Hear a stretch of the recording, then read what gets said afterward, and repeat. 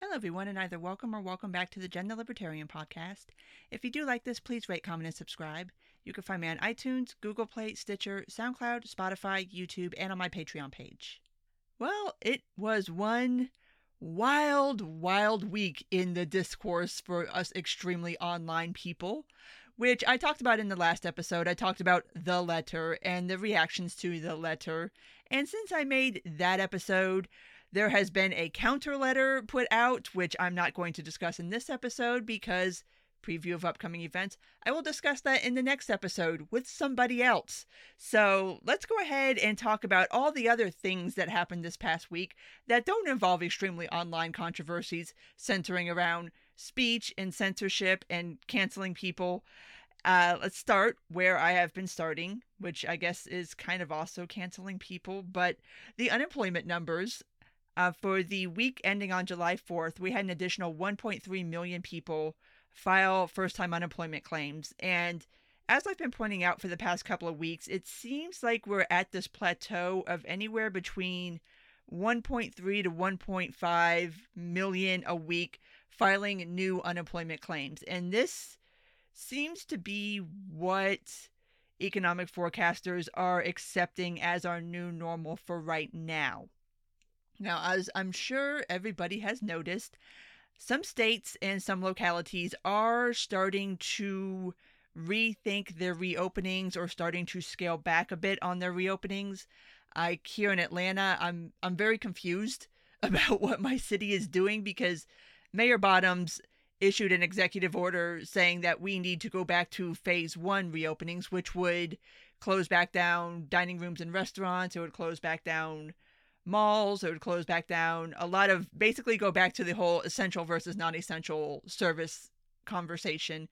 But the thing is, when Governor Kemp reopened the state, in his executive order, he specifically stated that no counties or cities could make their own sorts of plans on how exactly to phase openings. So I'm not entirely sure what is and is not open in my city anymore. And there's also an ordinance an executive order that Mayor Bottoms signed mandating that everybody has to wear face masks in public, but it is not enforceable because, again, that would go contrary to Governor Kemp's executive order when he reopened the state. So I don't know. I do not know what is going on in my own city anymore. I don't know what's open. I don't know what I'm supposed to be doing, but that is a situation that is going to start becoming more and more prevalent in more and more places, especially places like Florida and Texas and Arizona and a couple of other states that are starting to see spikes in coronavirus cases. And so now you have mayors and governors kind of rethinking reopening, which in the grand scheme of unemployment numbers, I'm afraid that this current new normal, as bad as it is, and like I've been saying, that's bad. That's an insane amount of people every week filing new unemployment claims. I think the number is going to go up if we have to go back into re-lockdowns. And how bad that's going to affect it, I don't know. I don't know how cooperative people are going to be at this point because, yeah, like I've been saying, I don't know how you're going to do a second lockdown without people just completely losing their shit. Like, people lose their shit right now over businesses mandating people wearing masks in their stores, which is well within their rights to do. I don't know what is going to happen if mayors or governors start saying that you have to wear face masks everywhere, or that we have to rescale back the reopenings, that we have to go back to either like a phase one or even beyond that. I don't know. This is a little scary, and I don't know what the next couple of weeks are going to bring. But one thing I do want to remind everybody of, if you are somebody who is unemployed or underemployed right now, and you are getting the federal assistance, you're getting that $600 a week, note to yourself, the week of the 25th is the last week you will be eligible for that. When it was initially kind of reported when this whole program first started, it was done as like till the end of May, or excuse me, till the end of July. But the way the calendar works and the way unemployment weeks work is they end on Saturdays. And the 25th will be the last Saturday of the month because the next Saturday would be August 1st, which would thereby invalidate the last week of August. So you only have a couple more weeks that you will be eligible for that $600 payment. As far as I know, Congress has not taken up anything to extend that or put something new in place. So just be warned. If you are, like I said, unemployed, underemployed, you are depending on that $600 a week, that is going to be going away in the next couple of weeks. So prepare yourselves, people. Just, oh my God, I don't know what you guys are going to do. And as far as state unemployment, I mean, that varies from state to state. So you're going to want to check with your state. I know a lot of states had kind of extended the amount of weeks in which people could file for unemployment and kind of changed up the amounts that they would authorize, but that varies from state to state. So if you are in that position, go ahead, start now, start making your plans, start figuring out what you're going to be left with once the federal unemployment assistance goes away. Just prepare yourselves. Because like I said, I've not seen Congress do anything yet. And I mean, that's 2 weeks away. I can't believe we're already in the middle of July, but yeah, that's like 2 more weeks and then that program is done. So fingers crossed for you guys that somebody figures out something, because obviously this unemployment situation is still an ongoing problem. It's going to continue to be an ongoing problem. I can see it becoming an even bigger problem. And I know the whole federal unemployment assistance thing is very controversial in libertarian circles. I get it. I hear you. I know. I am of two minds of it myself, but I mean, something's got to give here, because there's about to be a whole bunch of people who are really, really, really not going to be able to make ends meet in the next couple of weeks.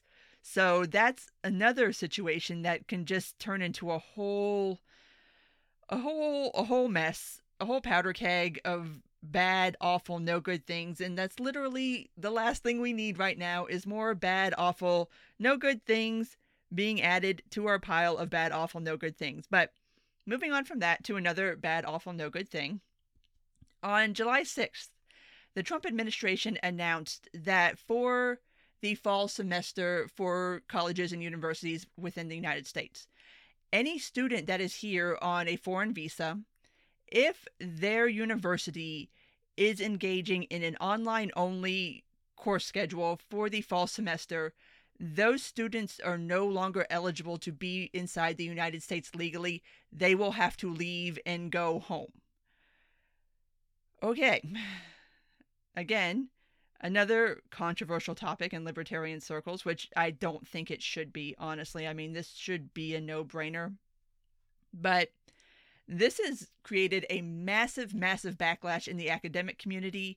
Harvard and MIT have already filed suit against the administration for doing this in the arbitrary and capricious fashion, which is the same reason that the Supreme Court just told the Trump administration that they could not do DACA the way they did it. Not that they couldn't rescind DACA, but that they did it in that arbitrary and capricious way, and therefore that invalidated their actions. So this lawsuit, or I think they're two separate lawsuits, I don't think they're suing in conjunction with each other, go along that same lines, that this was an arbitrary and capricious decision. This was not put forth through any kind of public notice or any kind of public comment. And this is something that came down on July 6th. I mean, college fall semester starts, depending on where you're going, anywhere from like late August to September. So we're not talking a huge amount of time here for these kids to figure out what exactly they're supposed to be doing. There's also an open letter out there against this policy that has over 300 professors signed on to it. So yeah, the backlash has been pretty severe in academic circles. And a couple of points I want to make on this. First off, obviously, universities have a financial interest in this. Foreign students are typically paying full freight. So obviously this is going to cost them a lot of money, which they're probably already being cost a lot of money anyway, because now you have to try to sell the concept of online courses, but still charge people for them. Like Harvard famously is still charging the full, I think it's a little over $50,000 for the fall semester. And they are going, well, at least the undergrad program is going to be completely online. So there's that. It's a significant loss of revenue for universities. And also, it's not fair. I'm sorry, it's just not fair to students who did everything the right way. They did it legally.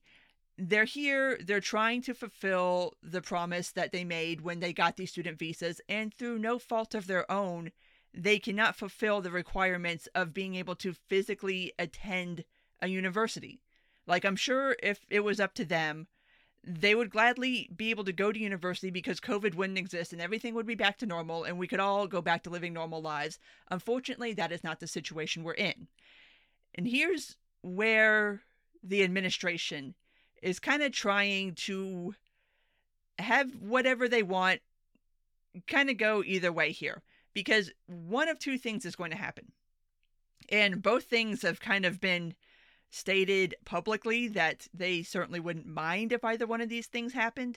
It's either going to force universities to open for fall semester, which the federal government has no business trying to tell universities when they should be open and under what conditions. That is something that should be decided between university administrators, the staff, and the student body, and it's going to be different for each college or university because it's going to be dependent on your locality, on how much space you actually have at your university. Like, can you do social distancing and stuff like that? Like, using Harvard for an example, they're completely canceling all undergrad in-person classes because those classes typically you have a couple hundred people per class.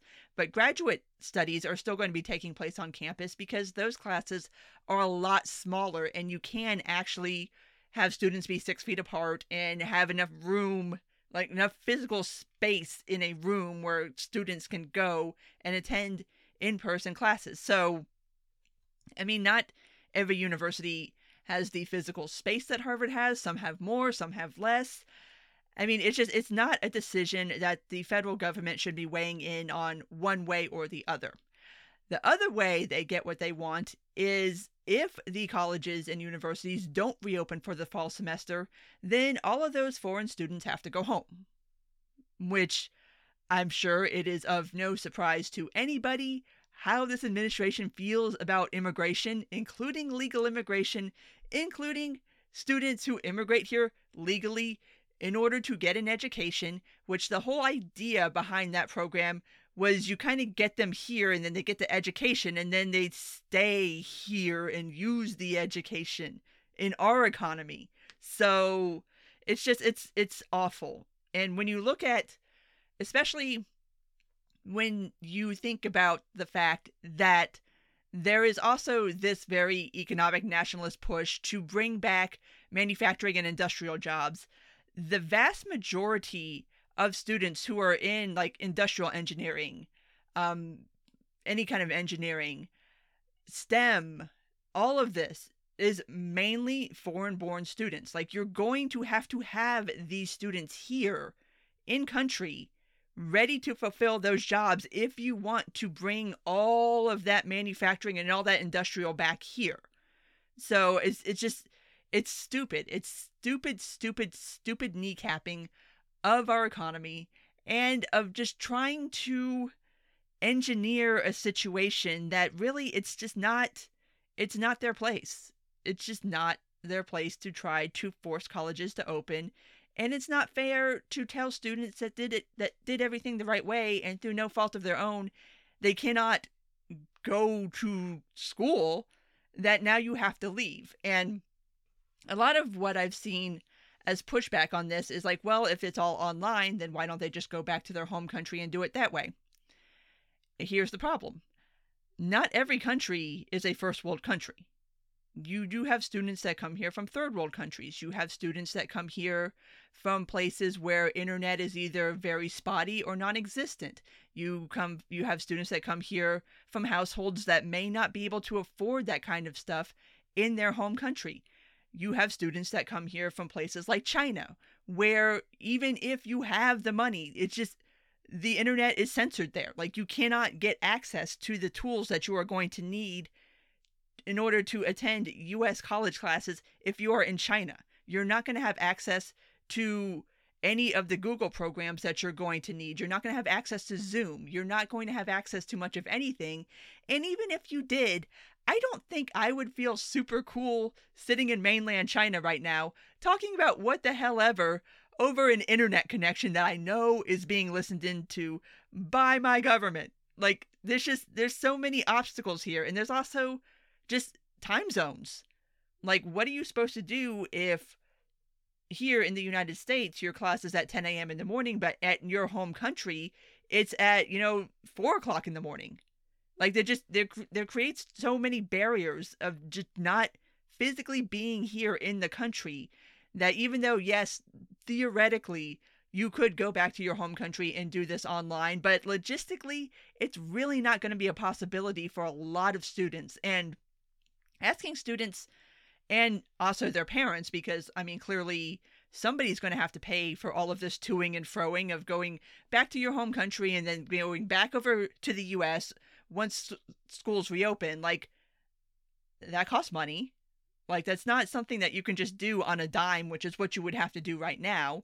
And it's not something that everybody just has money to be ferrying their kids all over the globe. Like, it's just not logistically feasible to do this and still have these students be able to continue their education on the same path that they would have been if the administration had just said, listen, okay, we know it's COVID, things are weird, things are crazy right now.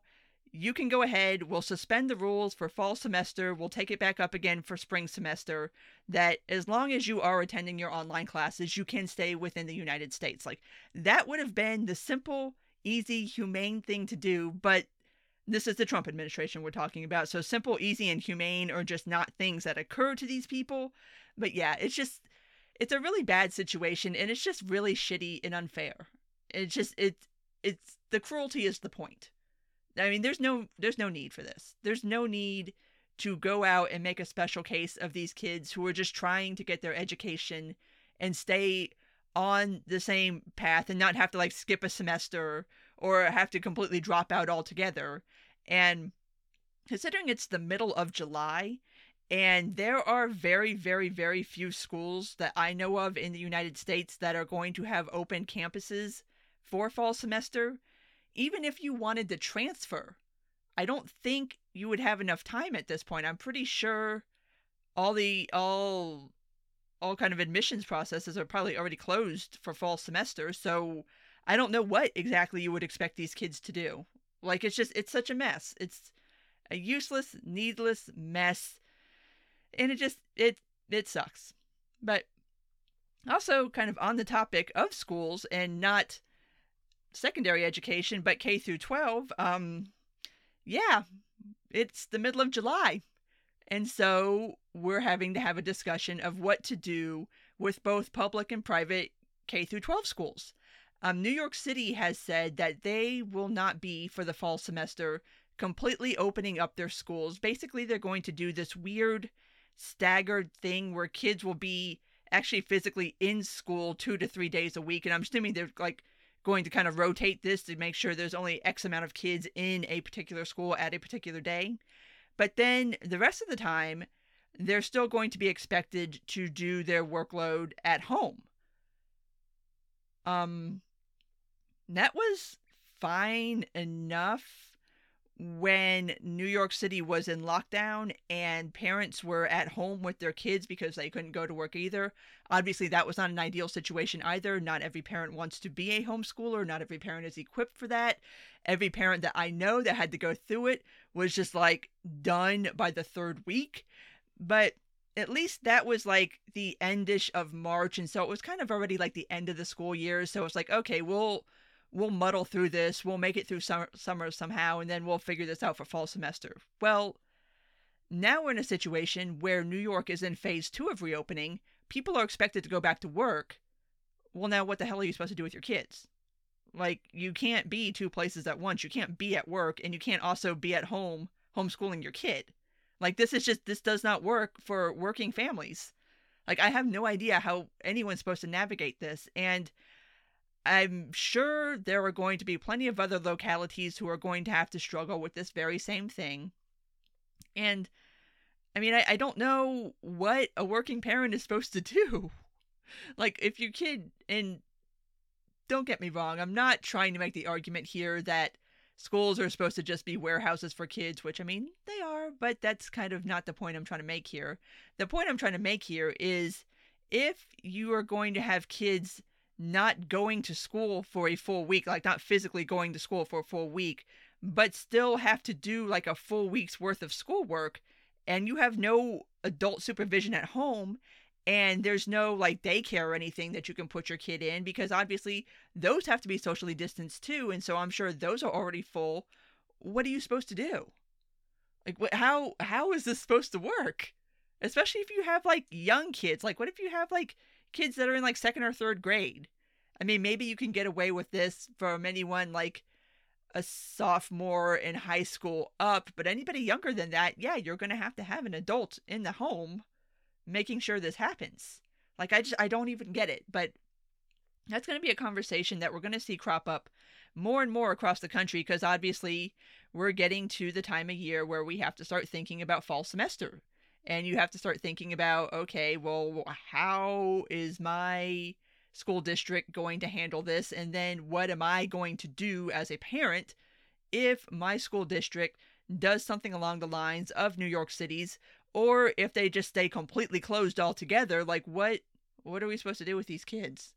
So, like I said, the school situation this year is just going to be so bad, and I don't see it being much better for spring semester. I mean, I cross my fingers and I hope that maybe something comes up that makes things easier or better, be it a vaccine or at least a good treatment path, or people realizing that kids aren't really vectors and that they kind of don't really get all that sick, but then you have to worry about them coming home, and it's, oh my God. It's going to be a mess.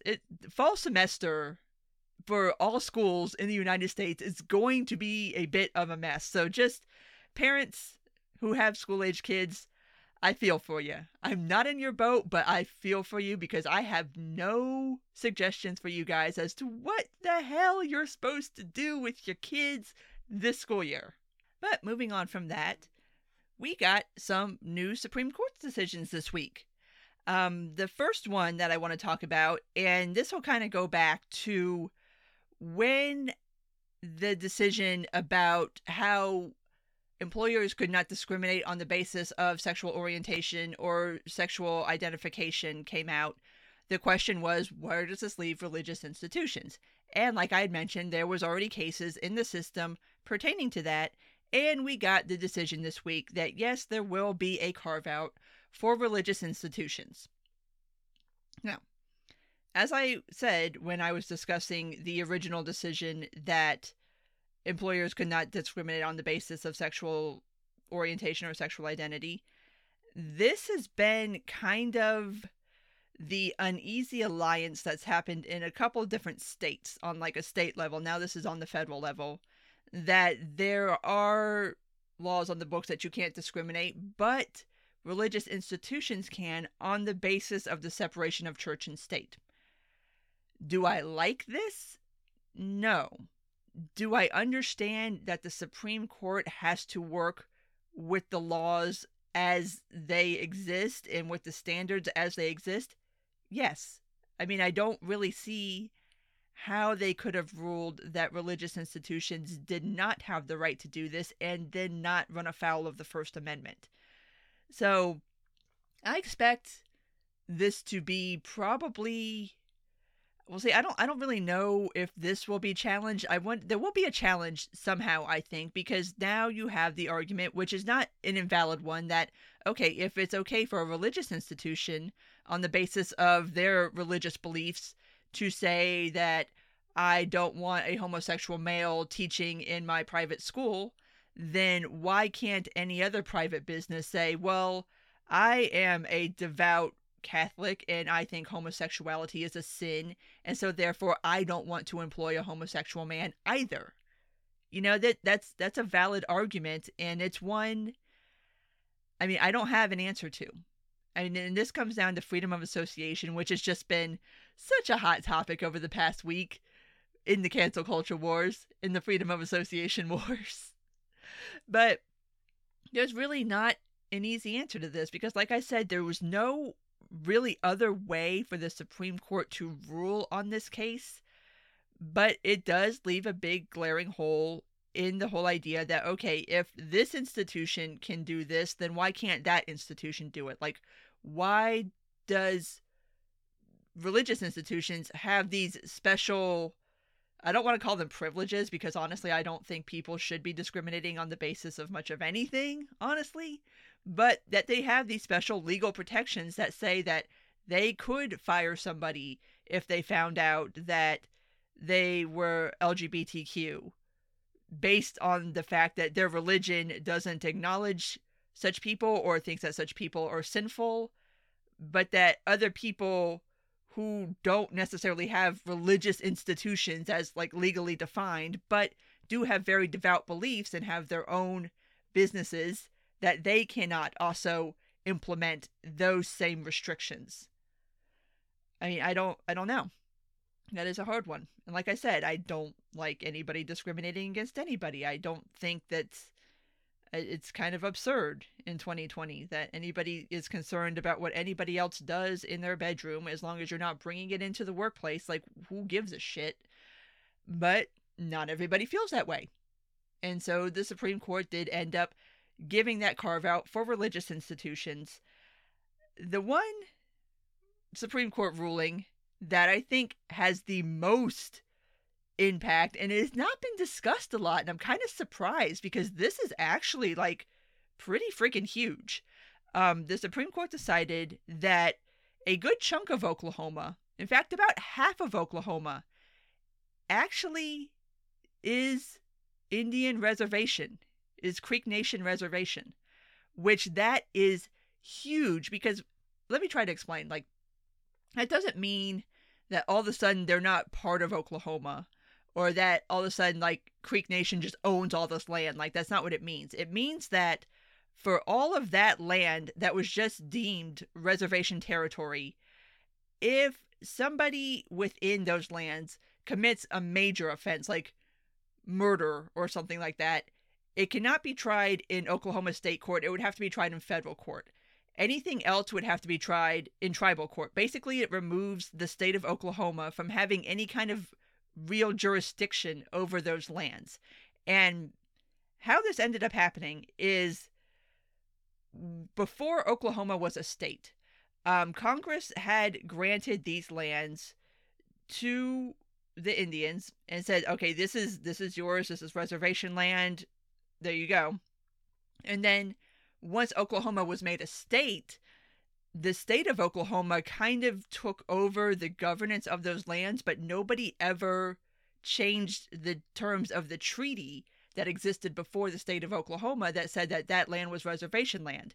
So Gorsuch basically decided, he wrote the majority opinion for it, that, okay, since nobody ever revisited this topic and nobody ever revised it to say that this was not reservation land, then it is reservation land.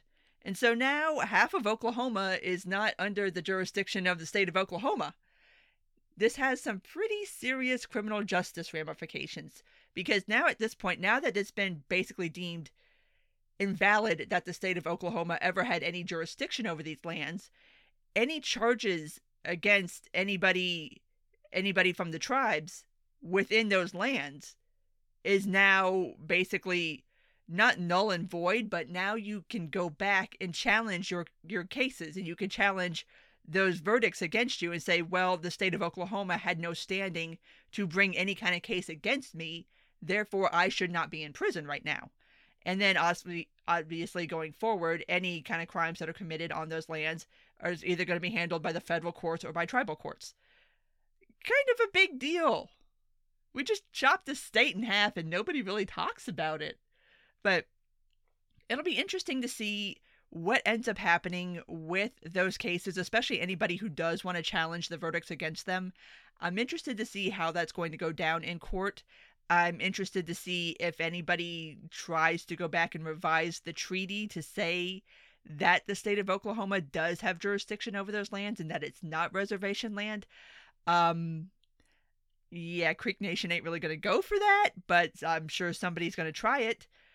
But yeah, that was just a really fascinating under the radar decision, and also one of those that just shows that Gorsuch is a textualist. And we kind of talked about this on the sexual orientation case, is that Gorsuch reads the law as it is written, and it's basically, it says what it says. And that's basically what he did here. It's like the treaty says what it says. Nobody ever updated the treaty. Therefore, this land is under tribe jurisdiction, not the state of Oklahoma. So, interesting stuff out of Gorsuch this session. And the last case I want to talk about that came out is the one related to Trump's tax returns. Kind of a split decision here. Supreme Court ruled that Congress does not have the right to access his tax returns, but Southern District of New York, where there is a case pending against him, has the right to access those tax returns. Here's kind of the bigger takeaway from that story. I mean, obviously, SDNY is now very happy, but the whole argument that the Trump administration was making is the one based around presidential immunity, that as long as somebody is president, they should be immune from any kind of prosecution in any way, shape, or form. And basically, the Supreme Court just said, no, that's not right. Just because you're president does not mean that you have super special powers and that you do not have to comply with legal requests and subpoenas the same way everybody else in the United States has to. That is fucking huge. The whole concept of presidential immunity has been one that goes all the way back to Nixon. And to have the Supreme Court definitively rule that presidential immunity does not exist, you do not have special powers, you're not special, you still have to comply, that is going to have a huge lasting impact on the office of the presidency going forward, because obviously, I don't know who the next president's going to be, but I don't expect this environment that we've created where presidents are kind of viewed as fair game to ever go away. So I'm sure in the future there will be another sitting president who is charged with something in some court, and basically this says, yes, you will have to comply. You cannot be like, I am the president and I don't have to do it. No, you have to comply. You have to comply with the subpoenas. You have to comply when you're asked for your tax returns. I'm interested that they said that Congress doesn't have access, and I can kind of understand that because there's not a valid reason for Congress to have access to it the way there is for Southern District of New York to have access. Like, Congress just wants it just to look.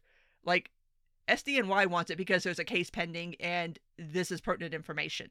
So, interesting little split down the middle on that one. People have wondered if that means that we are not going to see Trump's tax records before November. I mean, if Congress had gotten a hold of them, yes, obviously we would. If SDNY gets a hold of them, I am not holding my breath that somebody isn't going to leak something. Somehow or another, this is going to become public knowledge before November, or at least parts of it, at least enough of it. And so that will be very, very interesting to see how SDNY handles that. But moving on to the last thing I want to discuss, and wow, there's been a lot of legal stuff to discuss this week. I just realized that. But the last thing is that Donald Trump has now officially commuted Roger Stone's sentence. He commuted it. He did not pardon Roger Stone. Roger Stone is still a convicted felon, but he commuted his sentence. So basically at this point, Roger Stone is a free man. I think he's out of jail already. I'm pretty sure, but yeah. This one has been one that's caused a bit of controversy because you can feel how you want to feel about the prosecution of Roger Stone and whether you feel like it was legitimate or whether you feel like it was bullshit. It happened. He was convicted by a jury of obstruction of justice and was sentenced to, I believe, 7 years in prison. So, I mean, he went through the legal process and that's what was determined. The bigger problem here is that we all know, you know, I know, everybody knows, The only reason Roger Stone's sentence got commuted is because he's Donald Trump's friend. Like, there's plenty of people sitting in prison right now on charges that are even more bullshit than Roger Stone's, but I don't see anybody rushing to go commute their sentences. No, this was because Roger Stone is Roger Stone. And it's interesting that Roger Stone gets commuted, but Michael Cohen didn't. What is the difference between those two men? One of them testified against Trump and one of them didn't. So it's a little difficult to separate the fact that Roger Stone was one of Trump's people and that he did not flip on Trump, and he is the one that gets the sentence commuted, whereas everybody else is still sitting in prison, including Paul Manafort, which... How pissed does Paul Manafort have to be right now, honestly? But speaking of Michael Cohen, actually, he was allowed out of jail on house arrest because of COVID, and this fucking idiot, gets a privilege that literally millions of other people would just kill for. What does he do? He blows it by violating his house arrest, and so now he has to go back to prison. Like, how stupid do you have to be? Like, you got the golden ticket. You got to leave prison and go home because of COVID and because you have some kind of special magical people that actually like you, and you blow it? God, you're stupid. You'll go back to jail. Dumbass. But, so, that's about that. And I don't know. A lot of people have gotten mad over the whole, well, president shouldn't be able to commute people, and Nancy Pelosi wants to offer up some kind of bill to take that away, but, yeah, that would require a constitutional amendment, and, yeah, that's not happening. So, expect to see a little bit of grandstanding and showboating from Democrats in Congress over the next week about taking away commuting powers from the president, but you really can't do that because it's in the Constitution, and you're not getting a constitutional amendment passed through this Congress or probably any Congress ever again. So, good luck with that, guys. But yeah, I mean, we all know. I mean, it's Trump. I mean, what else is there to say at this point? Of course he commuted Roger Stone's sentence. I'm just surprised that he did it now. And that's really the only part of this that surprises me. Because this is the first thing that I've seen Trump really do that makes me think that maybe he thinks he's not going to win in November. So best to do things now. Because, I mean, quite honestly, the attack ads write themselves. I mean, he commuted one of the sleaziest dudes in politics basically because he didn't flip on Trump. Like, come on now. You already know what Team Biden's going to say about that. You already know what Democrats are going to say about that. The fact that you went ahead and did it now instead of waiting until after November, which again, I've mentioned this already, but it's the middle of July. I mean, it wouldn't have really been all that major to leave Roger Stone in prison until after November if you thought that you were going to win in November. So this is the first thing that I've seen Trump do that makes me think that maybe he might be a little worried about November, which he should be, given the numbers that are coming out now, which, I mean, polling numbers right now are just still so, I mean, given everything that's going on, I don't even know how you read polling numbers right now. Like, there's just so much shit going on that, like, I don't know. I don't know how much of this is going to stick to him. I don't know how many people are genuinely unhappy with him versus just unhappy with this whole situation, and whether they're going to blame it on him or blame it on somebody else. Like, it's just, everything is still so far up in the air that I don't think you can really make any November predictions right now. Like, I don't even know what's going to happen next week. I can't begin to tell you what's going to happen in the freaking fall. So, we shall see. But yeah, that was just the timing of it really just kind of made me side-eye it. Like, like you're kind of making moves right now that if I were somebody who felt very comfortable about my position in November, I certainly wouldn't do, because I certainly wouldn't want to deal with the bad optics. But again, it's Trump, and we all know Trump doesn't care about bad optics. That's only for normal, rational people who aren't made of Teflon and don't have anything ever stick to them and still have people that'll support him no matter what, even if they shoot somebody on Fifth Avenue. But at this point, I'm going to go ahead and wrap this up. So if you did make it this far, thank you for listening. And if you do like this, please rate, comment, and subscribe. You can find me on iTunes, Google Play, Stitcher, SoundCloud, Spotify, YouTube, and on my Patreon page. Take care, and until next time.